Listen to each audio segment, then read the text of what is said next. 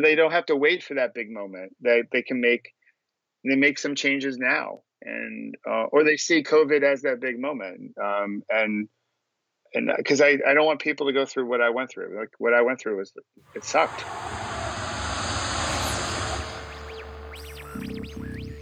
I spent the last 10 years teaching corporate America leadership and teamwork. Now, I've left my 9-to-5 job to help as many people as possible become leaders in their work and personal lives. Some say leaders are born, but I say they're built. This podcast is the beginning of my mission to create change on a massive scale. Join me and follow along as we explore leadership, teamwork, and growth together. My name is Brian Rollo, and this is Lead with Impact. Hey there, and welcome to Lead with Impact. This is Brian, and I am excited to have you with me for the next episode of Lead with Impact. And today we are going to be talking about unfollowing your script. We each have a script that we follow in life, and sometimes we're not even conscious of the script that we are following. And today's guest, Michael O'Brien, is a leadership coach who has a great message about becoming aware of your script and then becoming really proactive about making sure you are following the right script for you.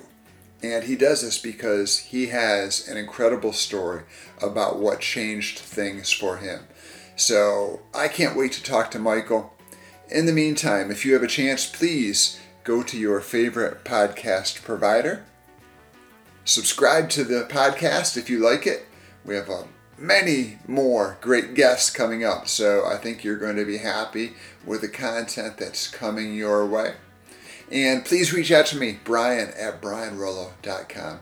Always happy to hear what you think about the episodes, answer questions, and maybe even take suggestions for future guests. So, would love to hear from you. That being said, let's move forward.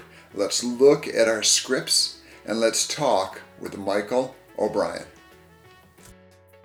Michael O'Brien, welcome to the Lead with Impact podcast.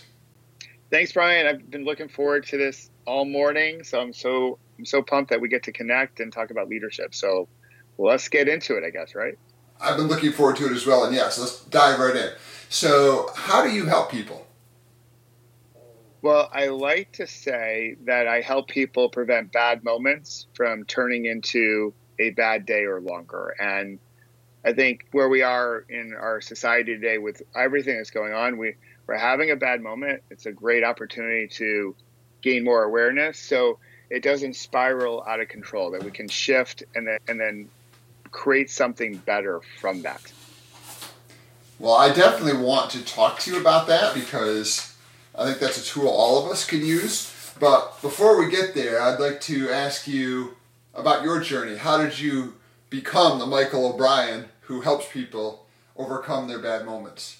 Well, so I had a pretty bad moment myself. I call it my last bad day. So I was at a company meeting. I had a pretty much a standard corporate life. I was a marketing director. We had 2 daughters at the time, married 7 years at the time, and went out to New Mexico for a company meeting. And I've been an avid cyclist my whole life, and I brought my bike out. I would get some exercise. And on the 4th lap, this little loop I created on July 11th, 2001, I came around the bend and an SUV, a Ford Explorer to be specific, was coming right at me. It had crossed into my lane, Brian, and was going about 40 miles an hour based on what the police estimate after the impact, and hit me head on. And I remember everything about that morning except for about 7 to 10 minutes.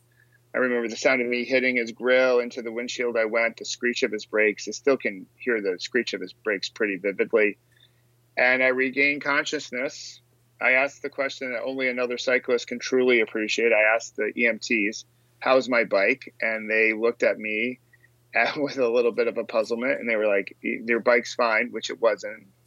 They just basically said, you got to focus on yourself. And right then and there, I knew my life was in balance. I didn't think this was how the story the script that I was following was supposed to play out. I was like, this can't be happening to me. I have a meeting to go to. And I thought, Brian, I was following the script that I was, to the letter of the law, if you will. I thought I was doing a great job, went to college, got a gig, found someone, married someone, was working my way up the corporate ladder. But when I was honest with myself, I was doing a lot of chasing happiness before my accident. I thought I would be happy when, and I think there are a lot of people today that also feel that way. I'll be happy when I get promoted. I'll be happy when I buy that new car, that big house, or my kids go to the right school, all that jazz. And so my accident really became a major pause button. And when they put me on the medevac to take me to Albuquerque, the only Trauma One center in the state, I told myself, if I live, and I knew that was in question, I would stop chasing happiness, that life would be different. Well, that is a compelling story. And I have to say, I went to your website and you have a picture of your bike after the accident there. And I can confirm that your bike was not fine. And just looking at that accident scene makes me wonder how anybody would be fine after going through that. That must have been terrifying.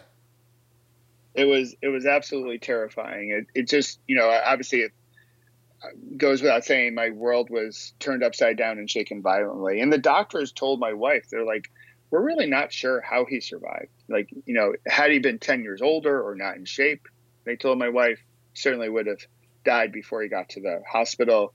I broke a whole bunch of everything. And one of the major injuries I had was the left femur. Both legs were broken in multiple places, but the left femur shattered. And when it did, it lacerated the femoral artery of my left leg. So when you see that photo on my website, it's the SUV, it's the bike, it's me.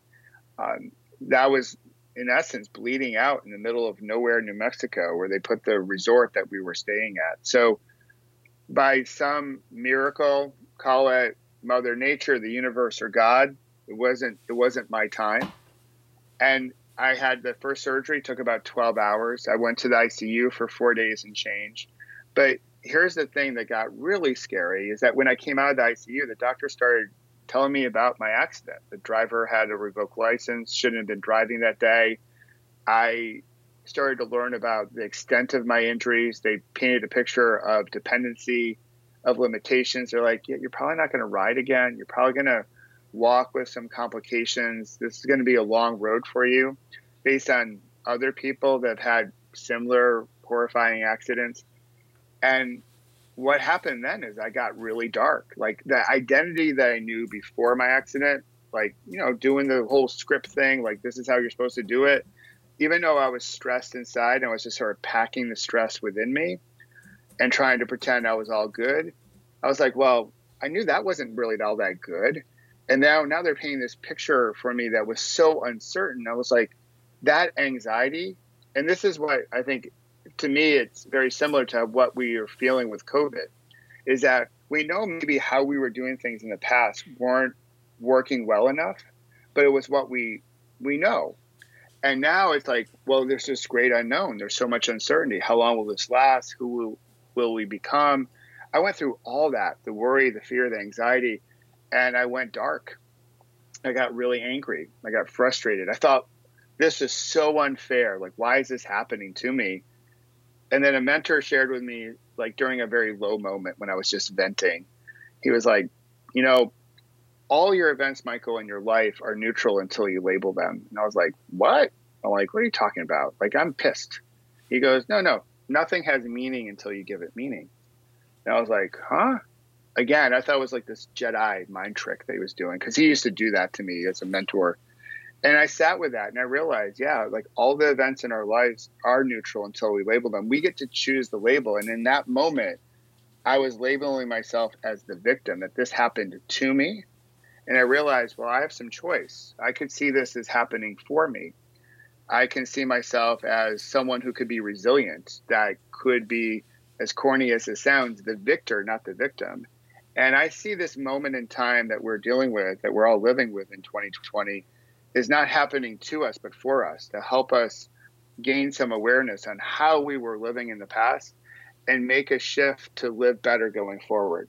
And Now the work I do is trying to help people become more resilient, more aware, and lead with more impact with that greater awareness.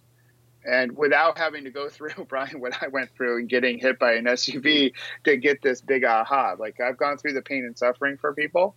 Now I just want to be able to help people. And I think it's one of the reasons why I survived the accident. It's such an exceptional story and viewpoint. And I really resonate with your description about following the script. And because you were following the script, doing all the things you thought you were supposed to do, and suddenly the script was interrupted.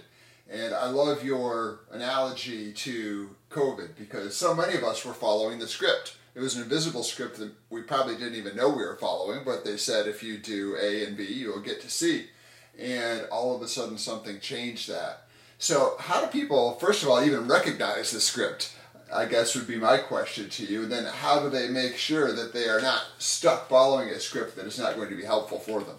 Yeah, great question. Because I've labeled that day as my last bad day. And a lot of people will say, well, wait, were you talking about unicorns and rainbows? I'm like, no. I'm like, the last bad day for me means it's the day you decide to write a different script. So in terms of overall awareness, I think COVID has given us a pause button to catch our breath, look around, reflect on, hey, how were we living before? Like, what was working in the past that we want to bring forward, and maybe what wasn't working well enough that we want to leave behind and create something better. Now, the initial phases of COVID during, say, March and April was the chaos phase. The analogy I've made with COVID, it's like a triathlon, not a marathon. It's longer and it's going to come in phases. So that first phase was all adrenaline and chaos. So that's not necessarily the best time to have awareness. As we transition now into the summer with a little bit more of that control phase, going into the bike phase of the triathlon, if you will, now we can see, okay, what do we have control of? What do we want to bring forward? What do we want to leave behind? So it's taking stock. It's using this time to say, all right, let's look in the mirror. Let's see, how have I been living, honestly? And this is the hard work. And now once we get to that point, okay, well, what are the building blocks that we want to use? Maybe we want to honor different values going forward. Maybe we want to create a better vision. These are all great activities to do in this moment in time. Now we put that big aspiration going forward, like, this is how I want my life to be. Now we have to start writing our new script day after day. I believe that's how change happens. But I do think COVID has given us this beautiful ability to hit the pause button and be like, all right, let's take some stock in this.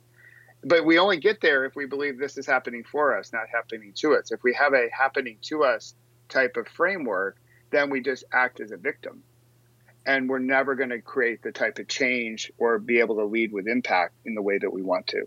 I agree 100%, but part of me is thinking, people will hear this and they'll buy in and they'll say, Michael, that sounds exactly right. I'm going to do that. I'm going to change today. And they start, and then some new unexpected negative event comes and smacks them right in their face. And they have that bad moment and they just can't seem to overcome it. So it does turn into bad days. So even when people start on this journey, how can they be prepared to overcome those hurdles that are going to come their way? Yeah, so I have a little phrase called grabbing a PBR, which does not stand for Pabst Blue Ribbon. It's more of a pause, breathe, and reflect. So we're going to have bad moments. I've had plenty of bad moments since my accident, my last bad day. So when those moments happen, I grab a PBR, pause, breathe, and reflect, and say, okay, let's take stock in this so I can be more thoughtful about what I'm about to say or do next. I also lean on the people in my peloton. So a peloton is a group of cyclists in a bike race like the Tour de France. They need each other to go down the road together, even though they may be on different teams. So I look at our tribes, our networks, if you will, in the business world as our peloton. And I want to make sure that I have the right people riding alongside of me. And so in our tough moments, these are times to lean on the people that we care most about. So they can help us maybe see what we don't see. Because sometimes when we have this bad moment, we get stuck. We don't see any options. Life looks pretty binary. Leaning in on the right mentor, maybe it's a coach, maybe it's a best friend, maybe it's a colleague at work. Any of those people could do to help us see something a little bit different. So, we go in a different direction. It's also, too, I think, important to realize, and I think this period of time with COVID is a great time period to do this.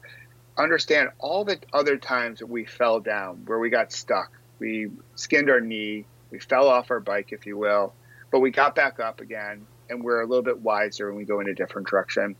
If we're here listening to this today, our conversation today, we've all had those moments in our lives, in our careers, and it's important, I think, to go back to those, to say, you know what, I have been here before. This one's a little bit different, but I know I've gone through some tough stuff.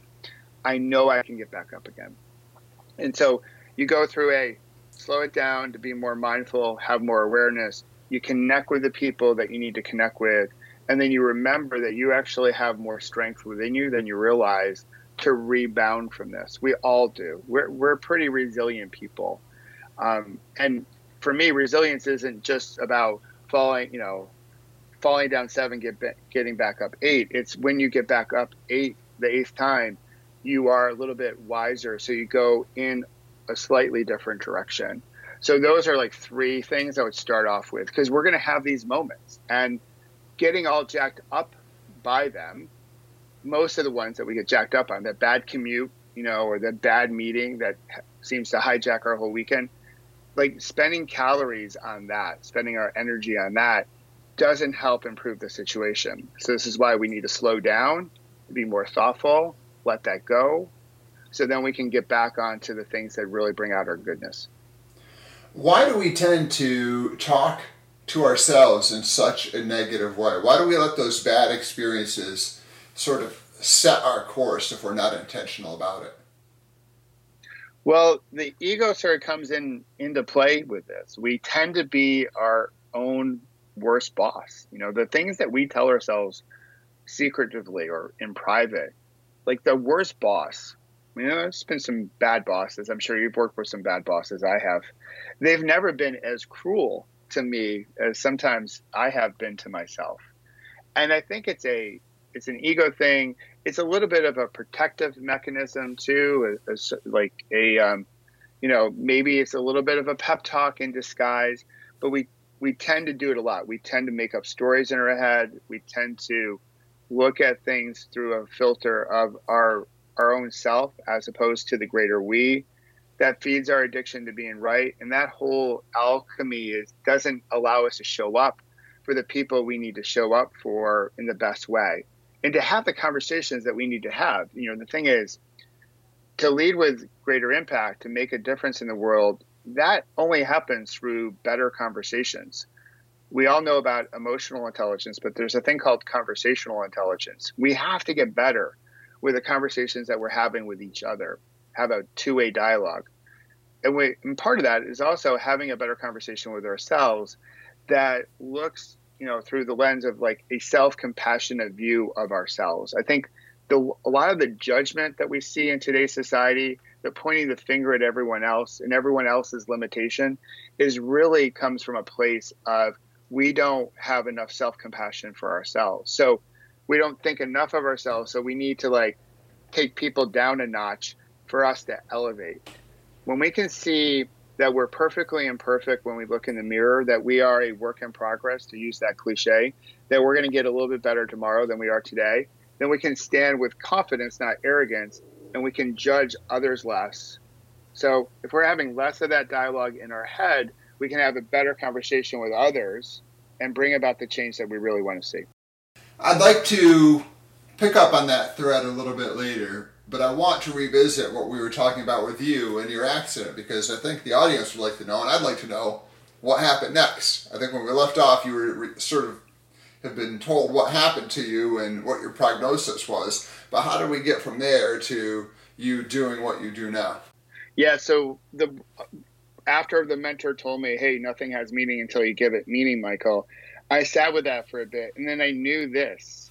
I knew I had to get my mind right, Brian, in order to get my body right. So I didn't know anything about mindfulness at the time or meditation. I actually thought, well, what I did know about it, I thought all the crunchy granola people did it. I was like, well, that's what people in California do. I'm not going to do that. But then I realized that the mind and body have such a powerful connection, and we forget that a lot in business. So I started a practice each morning. I would roll out of my bed into my wheelchair, got myself to a quiet place in the hospital, and it was just quiet. I set my intentions for the day, how I wanted to show up. And going through that mindfulness practice, it helped me show up for my rehab better. And all of a sudden, as my mind got quiet, my body got better and I got out of the hospital. But my journey still wasn't done then. I was back on my feet, but it was tough to walk, and I wasn't back on my bike yet. I eventually got back on the bike 13 months after my accident because my physical therapist gave me an ultimatum that I couldn't come back to outpatient rehab until I at least tried. And I'm glad I did. She helped me see something from a different perspective. And when I came back to like good enough health, I went back to my job, but I decided, because a lot of people ask, well, did you just like quit your corporate life then and just start being a coach? And I was like, no, I went through a lot. Like, what do you do when you almost die? Do you like sell everything and go trekking in Nepal in the Himalayas? Do you quit everything from a for-profit world to work at a nonprofit? Do you just take everything out and you just travel? And all those things didn't seem like the responsible thing to do to honor the values I wanted to honor. But I went back to work, and I went back to work with a different script. I wanted to be more aware. I wanted to be more thoughtful. I wanted to have better connections. I learned how to manage my stress better so I didn't get so hijacked. So I wasn't also repressing my stress when I came home. I learned how to manage my energy better so I would have the energy for my wife and my girls. I did all that. And I do think it's the reason why I got to the executive suite at such an early age. I don't think without the lessons learned from my accident, I get there. And so I spent the next 13 years doing different jobs in my corporate life, a job that I believed in. I believed we were making a difference. But I always knew that one day I would get into this line of work, helping leaders lead better, helping people become more resilient. It was only really a matter of time, not when. And our company went through a big change. My boss got pushed out. I got a new boss. That new boss, great guy, but I wasn't his cup of tea and he wasn't mine. And there I knew the universe was saying, hey, Michael, you know what? 13 years of watering these seeds, fertilizing and all that jazz. It's time to do the work that you're meant to do. It's time to do the work that, was a reason behind your survival of that accident. So that's when I decided to leave and start my own business and speak about this and do executive coaching to help leaders do it with, again, helping them avoid their SUV so they can start writing a new script. So the moment they have more awareness, they can have their last bad day moment and start writing a different script on what it means to be a better leader today. I sometimes think that people just are so stuck in those moments that you talked about that they're almost waiting for an SUV to come. Maybe not a literal SUV, but we wait and wait for that one event that is going to help us change. And for some people, that may never come. It sounds like sort of you had two SUVs. You had the literal one, and then you had the one with your change of leadership at your work that made you sort of refocus. And I just think it's interesting that sometimes people are just waiting for that moment to come, probably subconsciously.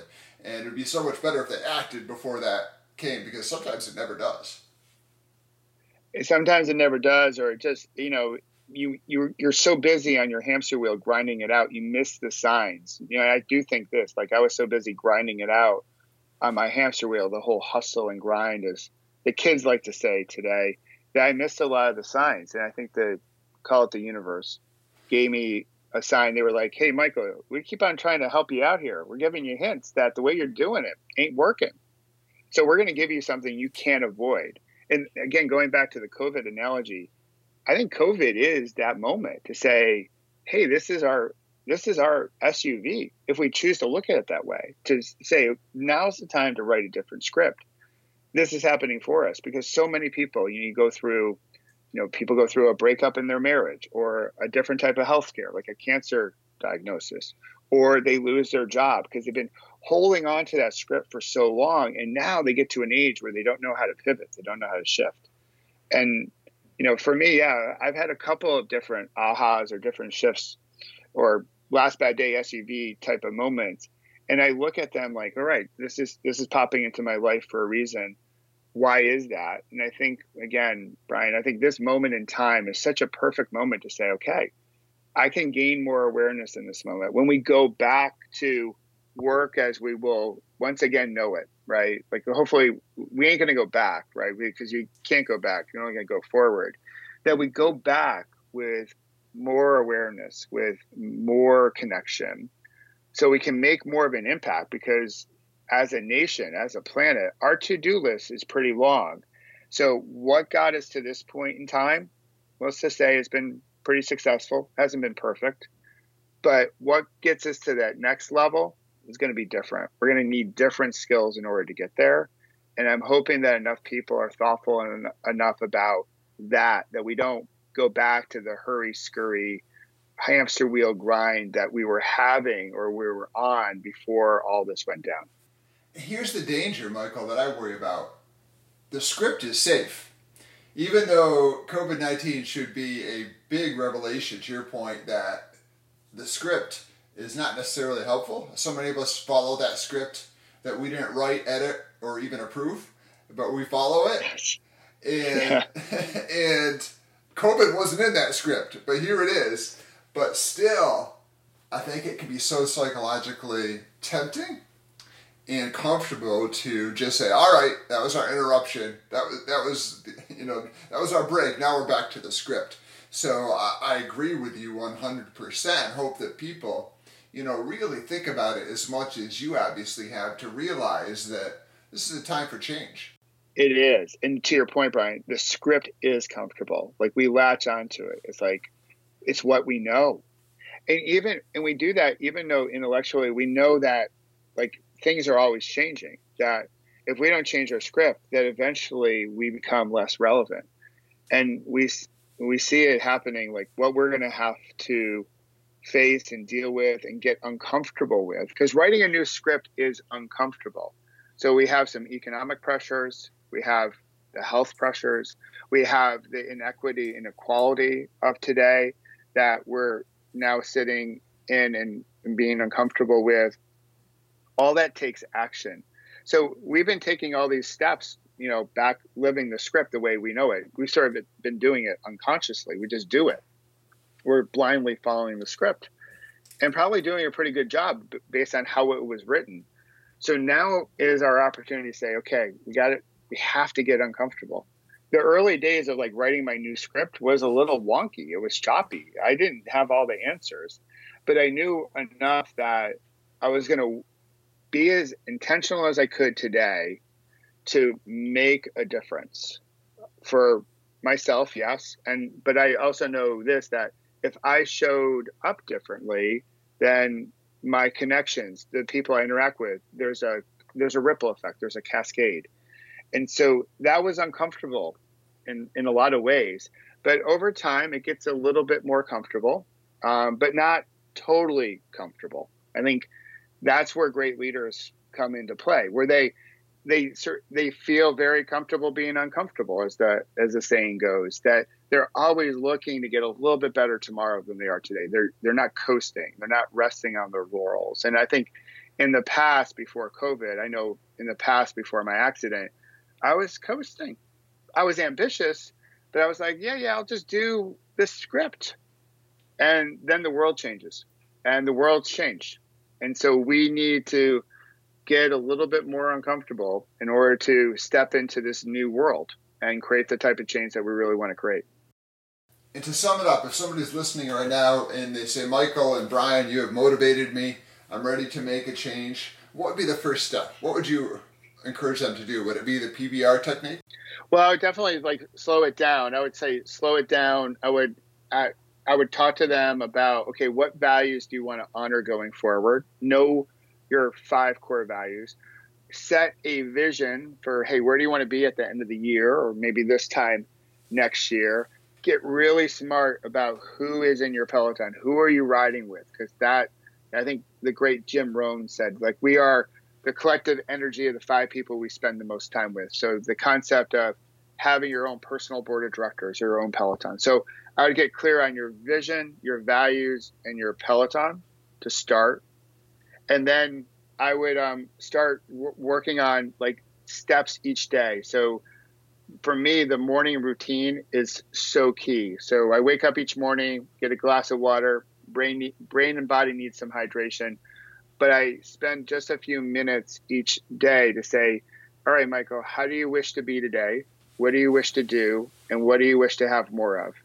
And that frames out my day, and it sets the intention. So if we can be more intentional about how we're living, how we're leading, then we can start bringing forth more of this change that I think we all desire.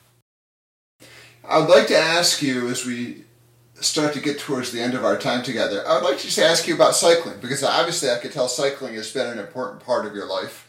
I would love to sort of maybe get a quick summary as to how it became so important, why it's important, and its importance to you going forward. Well, one of my values is freedom. And I still remember, Brian, that very first day, I rode my bike without training wheels. I was the last kid on my block to come off of my training wheels, and I thought I was such a big kid at that moment. I was like, I can go anywhere on my bike. Like as a kid, your first like experience, maybe not so much anymore. I think not many kids ride their bikes anymore, but they should.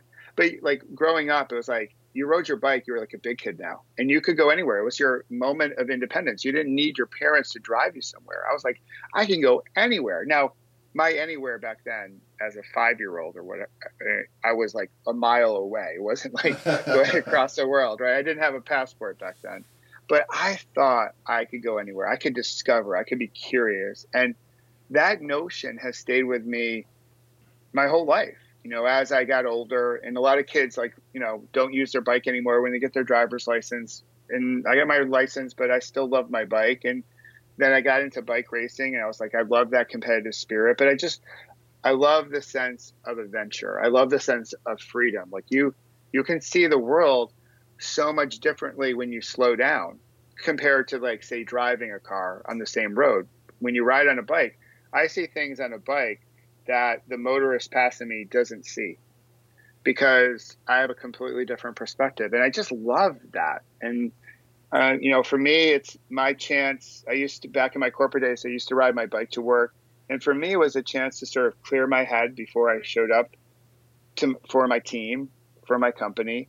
It was also a chance to clear my head before I walked into the front door to greet my family again in the evening. So for me, the bike is part freedom, part adventure, part discovery, part stress management tool. And it's always been a part of my life, and I hope it will continue to be a part of my life going forward. I would like to ask you, what's your impact statement? So your impact statement is basically a 1-sentence message to the world. If you had to sum up everything you're about and put it into a sentence, what would it be? That you are more resilient than you believe you are. And why is that so important to you? I think, you know, life is complex. It's complicated. When you try to do big things, when you try to write a new script, you're going to have moments, you're going to have chapters where it's not going to go so well. And for me, I think that's just a natural part of life, that you're going to sort of fall off your bike.